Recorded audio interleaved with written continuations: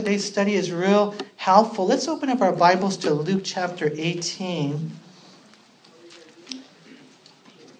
Luke chapter 18, and Lord willing, this morning, we're going to cover verses 1 through 17.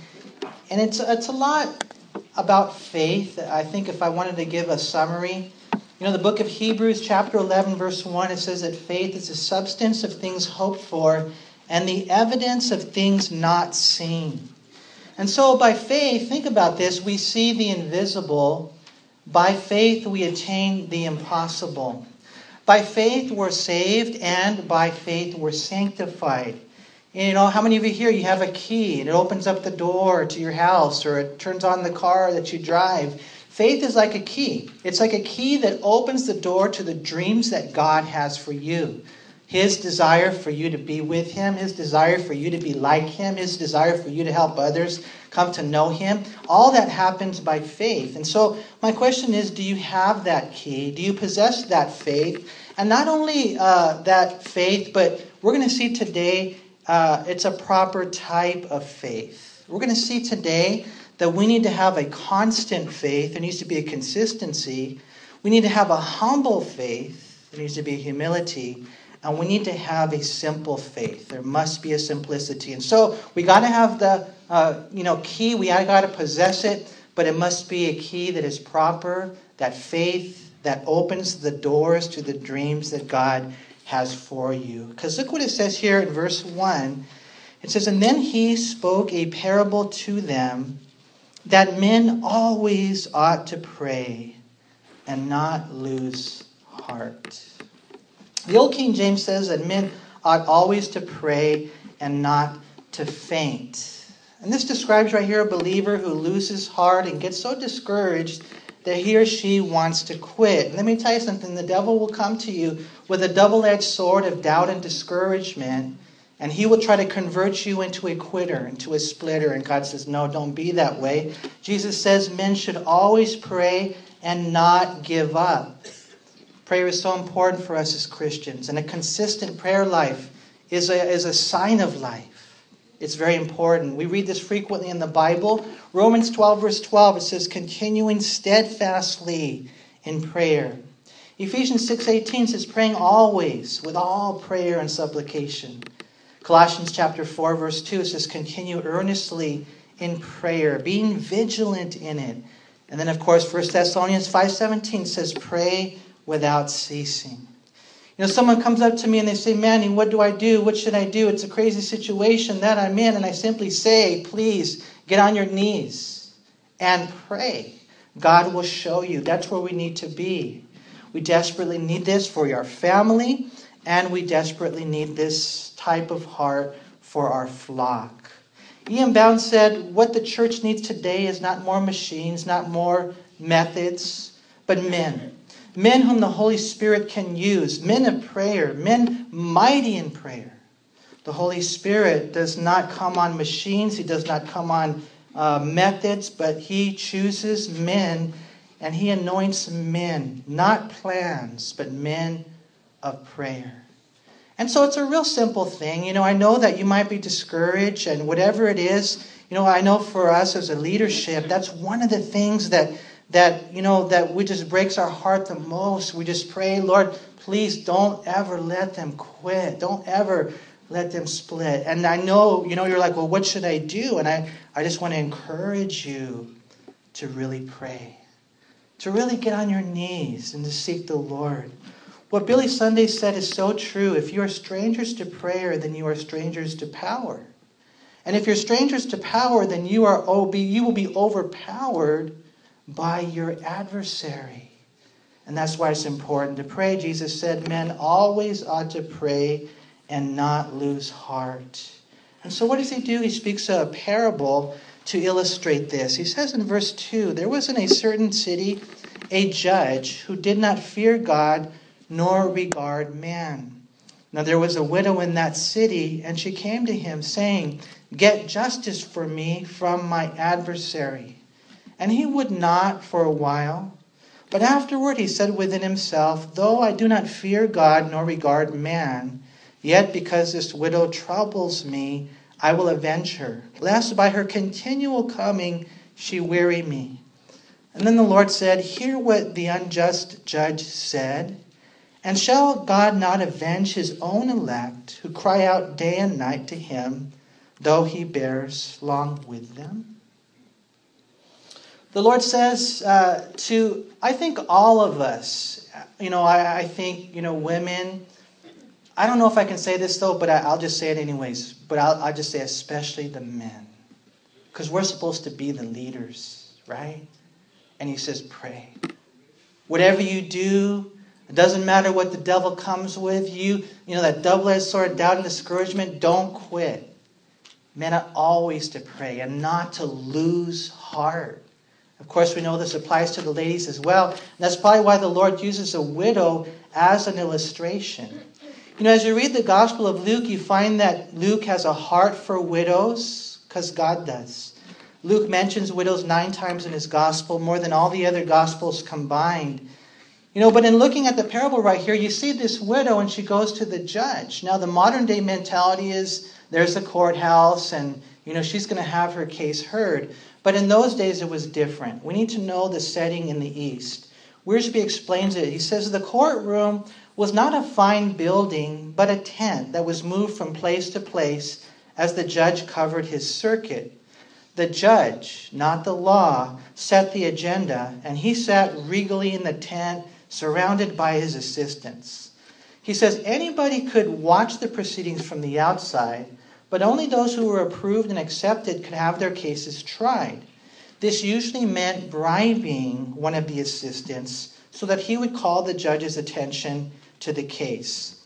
And so this widow had obstacles to overcome. Number one, she had to overcome the simple obstacle of being a female. In those days, you didn't have the same rights as a man. She had to overcome the obstacle of not being married. She didn't have a husband to go in for her. And she had to overcome the obstacle of being poor. All these obstacles had to be overcome just for her case to be heard. And so what happens? A lot of obstacles, a lot of opposition. Most would probably say to her, you know what, it's just not going to happen. You're not going to get justice from your adversary. But what ends up happening, you guys, the widow is a picture of an individual who just kept praying. You just kept praying. I was reading some of the commentators and they said you can kind of visualize it. She's outside and she's just like, screaming or maybe holding up signs or, yelling, hey, hear my case. Hey, hear my case. Pay attention to me. I know I don't have any money. I'm not married. I'm just a woman. Hear my case. And eventually her case was heard. And the Lord is saying that's kind of the way it is for us. The Lord says right here that as a result of her consistency, the unjust judge avenged her. The only reason the judge helped the widow here, we read it there in the text, is because he was afraid she would weary him, which literally means give him a black eye, which literally means ruin his reputation. And so he did it really for selfish reasons. And the point that the Lord is making right here is that consistency that we need to have in our faith. How this widow prayed day and night, how this widow would cry day and night. And so the Lord heard her cry. The Lord says right here, this is what I need you to do. I need you to know. If this is what the unjust judge does, think about that. Imagine what the just judge will do. For those who come by faith, faithfully, and with that heart of consistency. If you think about it, the widow was there approaching a court of law, but you and I approach a throne of grace, man. And God says we can go. And so my question for you today, for me today, is do you cry? Do you cry? I think that we need to cry. You're like, no, I don't like to cry. So you hold it in, I don't want to mess up my mascara, whatever it is, And God says, give me a break, man. Let me see some tears. Let me hear you cry out loud day and night. I want to see if you really want this. And not only do you cry, but why do you cry? Why do you cry? Do you cry for yourself? Oh, he hurt me. Sometimes we're like that. Or do you cry for the brothers? Do you cry for others? How about this? If you do cry for yourself, cry for your sins. You see, I think we need to cry, and I think we need to cry for the right reasons. Some people cry over spilt milk. That's not what I'm talking about. I'm talking about crying over spilt blood. The blood that was shed for you and me on Calvary. We need to cry for the right reasons. We read 141 times in the Bible about men and women who cried out to God. And we need to join them, because what you find is when you read in the Bible 141 times of men and women crying out to God, He answered them every time. And God is saying to you, whatever your situation is, cry to me. Come to me, and I will answer you. And don't give up. Don't lose heart. I know sometimes things look hopeless. Things look like they're getting worse. But it actually might be a part of God answering your prayer. The Lord says there in verse 8, though, that this is not going to be very common. The Lord says, I tell you that He will avenge them speedily. Nevertheless, here's the question. When the Son of Man comes, will He really find faith on the earth? You see, we're going to talk about faith today. That faith that's like a key that opens the doors to the dreams that God has for you. It's a faith that saves you. It's a faith that sanctifies you. It's a faith that's so fundamental. But it needs to be not just a faith you possess, it needs to be a faith that's proper. And when you really have faith, you will be a prayer warrior. And if you really have strong faith, and we're not talking about a quantity, but a quality of faith, you will cry out day and night. And you watch what God does. I always get blessed whenever I hear the story of Chuck Smith and how he says, and he said it many times, how he doesn't ever remember going to sleep at night. And he says that every single night when he went to sleep, the last words he would hear was the prayers of his mom. And he says when he woke up every single morning, the very first words that he would ever hear were the prayers of his mom. You see, his mom knew this verse, and she cried out day and night. It's no wonder that God has done such a wonderful work in and through the life of Chuck Smith. What a difference it makes when we cry out day and night. But the odds are, and if I could just say this, and I don't want to offend anybody, but you got to really check your heart, because most people, they don't really pray the way they should. Most Christians don't. Oh yeah, I've heard that study before. As a matter of fact, I've heard it 1,267 times. Yeah, cool. But how's your prayer life? And do you cry out to the Lord day and night? The Lord says when He comes, I wonder if I'm going to find anybody like that. I pray that He would. I pray that this would be a stimulation to move us to that place of prayer. Because we do all the other things and we think, well, that's what God wants, And yeah, but first, we need to make sure that everything is fueled by prayer. And so to have that faith, that good quality key of faith that opens the doors to the dreams that God has for you, I think number one, we need to make sure that we have a consistency. Number two, it needs to be more than that. Because there's a lot of people, that maybe they're religious. How many of you here, before you were a Christian, used to pray the rosary every night, just out of curiosity? Every night, ooh man, there you are, Hail Mary full, and all that kind of stuff, right? And you're praying it every single night. And so, hey, they did it consistently, yeah. But there's other things that we need to know. Second thing is that it needs to be done in humility. Because look what it says in verse 9. It says, also He spoke this parable to some who trusted in themselves that they were righteous and despised others. He says, 2 men went up to the temple to pray, one a Pharisee and the other a tax collector. The Pharisee stood and prayed thus, notice, with himself. God, I thank you that I'm not like other men, extortioners, unjust, adulterers, or even as this tax collector. I fast twice a week. I give tithes of all that I possess.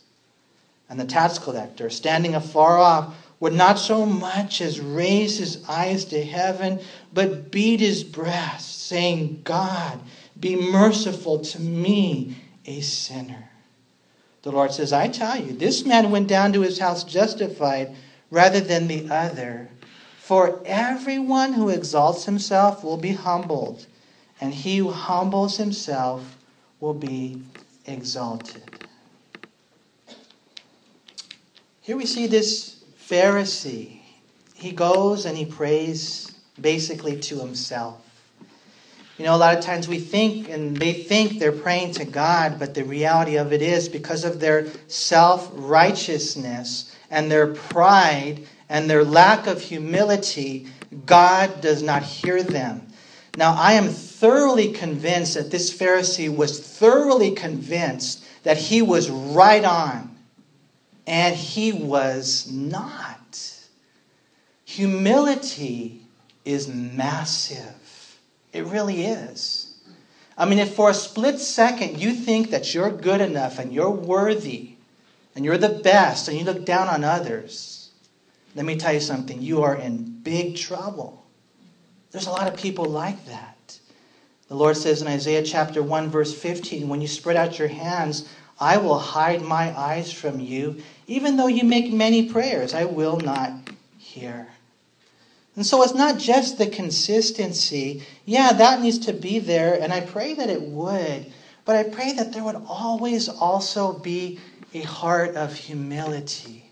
You know, here this guy, he thought he was so good because he did all the religious stuff, you know.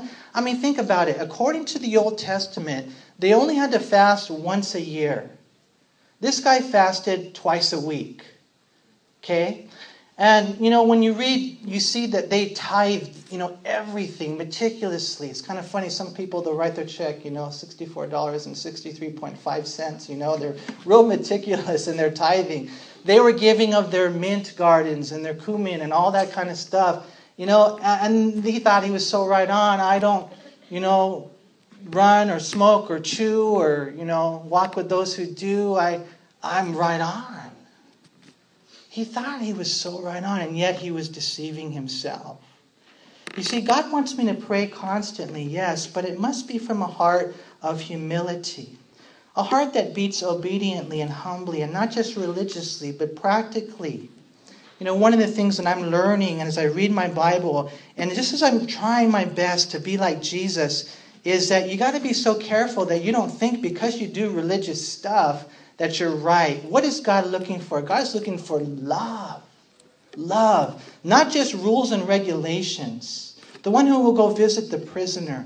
The one who will go visit the sick. The one who loves their enemies. The one who clothes the naked. The one who welcomes in the stranger. You read Matthew 25 and you read what love really looks like. It's not just, well, I don't drink or smoke anymore. I don't cuss anymore. Cool, good, but it's a lot more than just the religious stuff. And the only reason I say that is because I love you. And I pray that you would know how wicked you are. And we all are. You're like, well, not me. I'm pretty good. You're the worst, man. And it's okay. You know, apart from God, we're all wicked. We're all wretched, right? There's nothing good in me. There's none good. No, not one. You want to know why I can't look down on anyone else? Because I really believe I'm below them. I honestly believe that. As a matter of fact, it's real interesting. This tax collector right here, it says right here, in this tax collector standing afar off would not so much as raise his eyes to heaven, but he beat his breast saying, God be merciful to me. Literally, the sinner. Not just a sinner, common among all others. He felt, as he looked at his own heart, that he was like the sinner. Like the worst. Like Paul said, the chief of all sinners. And that's how I feel, you know, when I look at my own life. Yes, I know we have to preach truth and preach holiness, and we say this is sin and that's not sin. But when it all comes down to it and I search my own heart, I know who I am. And we have to have that understanding. You see, the Pharisee's attitude seems to be that God should be grateful to him for his commitment. You know, maybe you're here today and you think you're pretty good. Well, if you do, then you're deceived. You need to believe, and if I could say this, it sounds kind of funny. You need to believe by faith that you're a sinner. You need to believe by faith that your righteousness is like Isaiah 64 verse 6, filthy rags. You can never come to that point in your life where you feel like you are worthy. The Lord says that in the end, the man went down to his house justified, just as if he'd never sinned. Even though he was a wretched man, he repented of his sins. He laid it all down there. He admitted that he was guilty. The Lord says he went down justified, and the other man, unfortunately, wasn't. More than likely, they both felt like it was the other way around. As they're heading home, the religious man gets back on the road that leads to hell.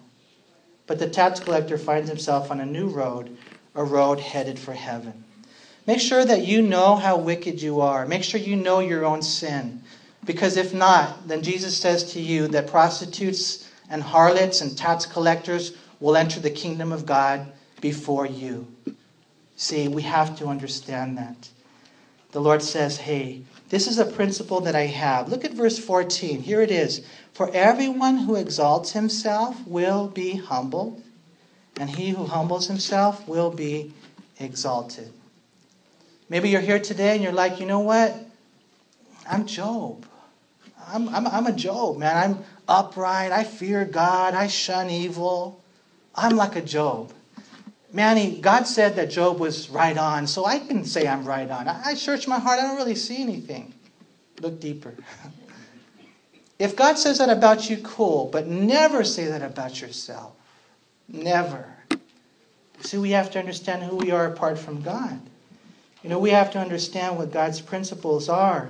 You'll find that promotion and demotion are repeatedly and thoroughly saturated throughout the Scriptures, and we would do well to know them well. Luke 1:52, he has put down the mighty from their thrones and exalted the lowly. Luke 14:11, for whoever exalts himself will be humbled, and he who humbles himself will be exalted. Psalm 138 verse 6, though the Lord is on high, yet he regards the lowly, but the proud he knows from afar. Proverbs 3:34, surely he scorns the scornful, but gives grace to the humble. James chapter 4 verse 6, but he gives more grace, therefore he says, God resists the proud, but gives grace to the humble. I pray we would know that humility is one of the most fundamental building blocks in the life of a Christian. So much so that Augustine said, if you plan to build a tall house of virtues, you must first lay deep foundations of humility. You see the principle, the way it works in God's kingdom? You exalt yourself, he humbles you. But if you humble yourself, I'm the worst, the chief of all sinners, he exalts you. When you see yourself that way, that's the principle of the Scripture. It's interesting. We know according to Isaiah 14 and Ezekiel 28 that it was the antithesis to humility. It was pride that brought the devil down, right? And it's kind of interesting. Pride brings them down, but humility, the one person said this, will bring the demons. It makes the angels demons, and it makes the demons angels, if I could just put it that way, okay? And so you're like, wait a minute, man, time out. The demons are never going to be angels. Well, you know what I mean. I'm talking about you. You're like, oh, I'm not a demon. Yeah, the only thing holding up your halo is your horns, right? You know it, man. Humility will change everything. Humility, you won't be religious anymore. You're going to be filled with love. People are going to be comfortable around you because they know that you love them. See? And that's what God wants to do in our hearts. For some of us here, the only thing holding up our halo is our horns. And so we read in James chapter 4, verse 10, humble yourselves in the sight of the Lord, and he will lift you up. Earlier we spoke of crying out. Question, when was the last time you cried over your sins? If you haven't cried over your sins in a long time, then more than likely something's wrong. And we need to search our hearts. When we pray, don't just go in there, I pray that so-and-so gets better and so-and-so gets better and I hope that we get a building, asking for things all the time. Spend some good quantity time just searching your own heart. Spend some good quantity time just asking God to just reveal those things to you because, you're never going to be able to grow unless you can deal with them. And sometimes God reveals the things that are messed up within us through altercations, right? Maybe you and your spouse, you get into a little spat, and they say, you know what, you did that. And what right away, we're like, our pride kicks in, and we're like, no. And we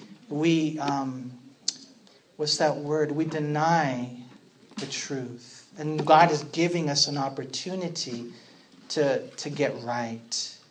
And we have to cry over our sins. We have to have that humility. See, there's a consistency of our faith that's necessary. There's the humility in our faith that's necessary. And I pray that we would really be in tune with who we are apart from Christ. You know, I read a story of a wealthy American family that scheduled a vacation to visit the land of Israel. When Dad announced the trip to the family, everyone was excited to go to the Holy Land, with the exception of their youngest boy. He was a 7-year-old named Bobby. The father didn't understand why. And he told his son that if he would read his Bible and study the life of Christ, surely he would want to walk where Jesus walked. And so Bobby began to read his Bible day after day after day, until finally one day he came up to his dad and said, "Daddy, now I know for sure I don't want to go to the Holy Land." And Dad said, "Wow, I was certain if you read about Jesus, you'd want to walk where he walked." And the little boy then said to his dad, "Daddy, it's not that I don't want to walk where he walked. It's just that I'm not worthy to walk where he walked." You know, and I'm not saying you can't go to Israel or anything like that. But you know what? There's something there. There's something that's missing in our hearts today. Well, you know, Peter said, "Don't crucify me like Jesus did. Crucify me upside down. I'm not worthy to die like my Lord." There's that missing today. There's a lack of consistency. There's a lack of humility. And then the third thing is there's a lack of simplicity. Because look what it says in verse 15.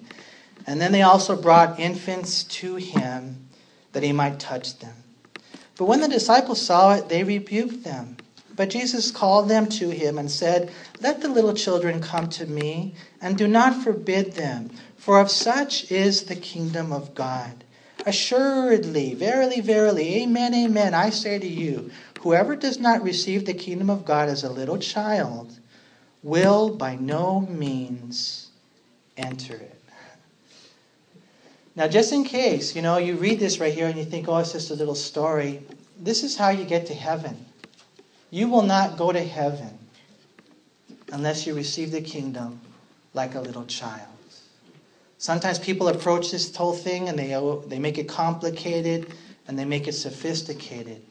And God says, then you're not going to go to heaven. You scrutinize things. You overanalyze things. Just receive it like a little child. You know what? Jesus died for you.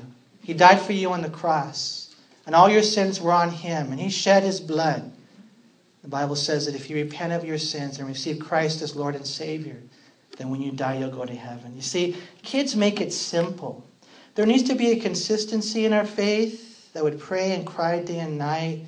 There needs to be a humility of our faith. It's just honest and knows who we are apart from Christ. And there needs to be a simplicity in our faith. We need to have this. You know, it's kind of funny. Sometimes we think that children need to become like adults to enter heaven. But Jesus actually says that adults need to become like children in order to go to heaven. Wiersbe said Jesus wants us to be childlike. Not childish, but childlike. An unspoiled child illustrates humility, faith, and dependence. A child has a sense of wonder that makes life exciting. Have you guys ever seen that in a little kid? They're just like, they want to explore everything, you know, and they're discovering these new things, and they've got this smile on their face until we, unfortunately, wipe it off. Kids are cool, man. They're beautiful. I love hanging out with the kids. I'm so jealous of Jesse. I'm serious, man. And the Lord says, that's how I want you to be with me in this whole kingdom thing. Real simple, man. Just like a child embraces the truth. Not sophisticated, not complicated, not over-analytical. Just simple faith in God.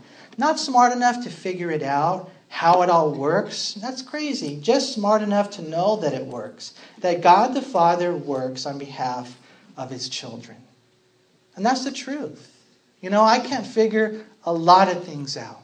I can't. I can't figure out how God would accept me.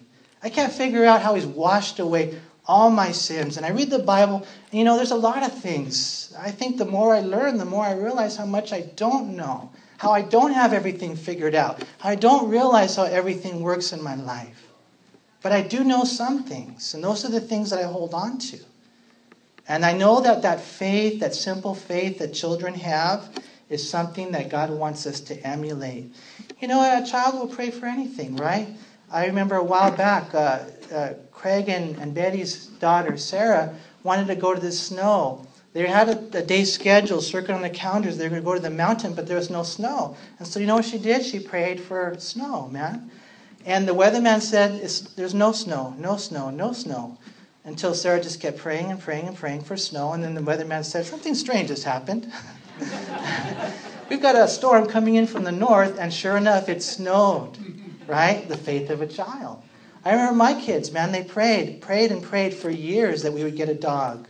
I thought for sure, being head of the home, that we would not get a dog, The day came, boom, there's a dog in the house. It was so cool. For years, my children, they prayed that I would have 2 days off. And I think that's cool. 5 days you work at work. 1 day you work at home.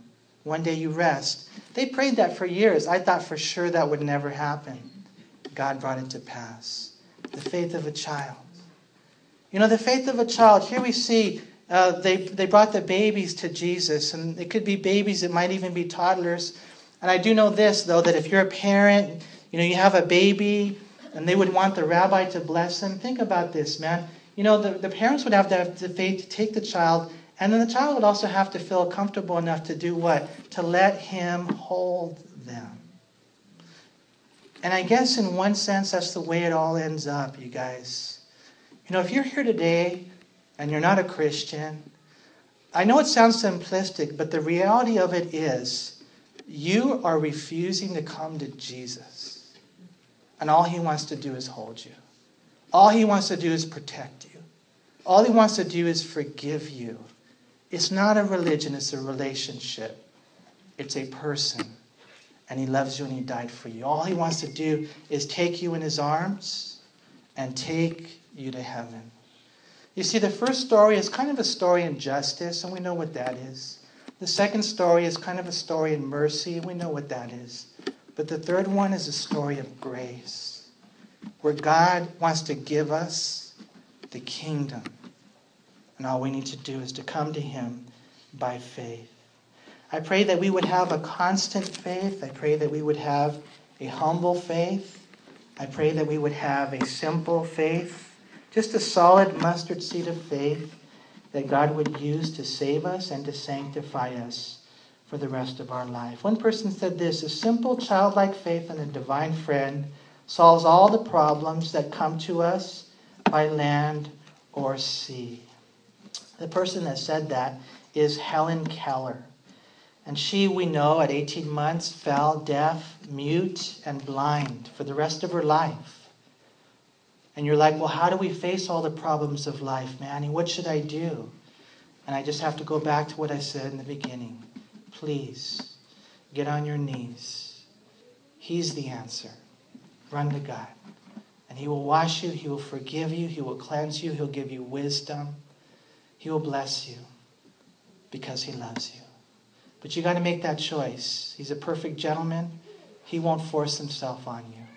And that goes for the Christian too. The Bible says, Jesus says, behold, I knock. I stand at the door and I knock. See, and you got to open up that door. And you got to fellowship with him. And so, Lord, we thank you so much for allowing us to study your word. And I know it's amazing that you would even think of us, the God who made everything, the God who's self-sufficient, the God who's perfect. Why would you think of us? But I know you do. I know even your word says that your thoughts towards us are as the sands of the sea. Lord, I pray that we would understand that today. And Father God, I pray that we would respond with faith, knowing that you have dreams for us. Lord, that you have aspirations for us. But it's going to take this key of faith in order to open the doors to all those dreams. I pray, Lord, that we would have a constant faith, a humble faith, and a simple faith. And that you would do a great work in every life here. How you love us and how you want good things for your people. And I pray, Lord, especially for anyone here today who doesn't know you, Lord, that today would be the day of salvation.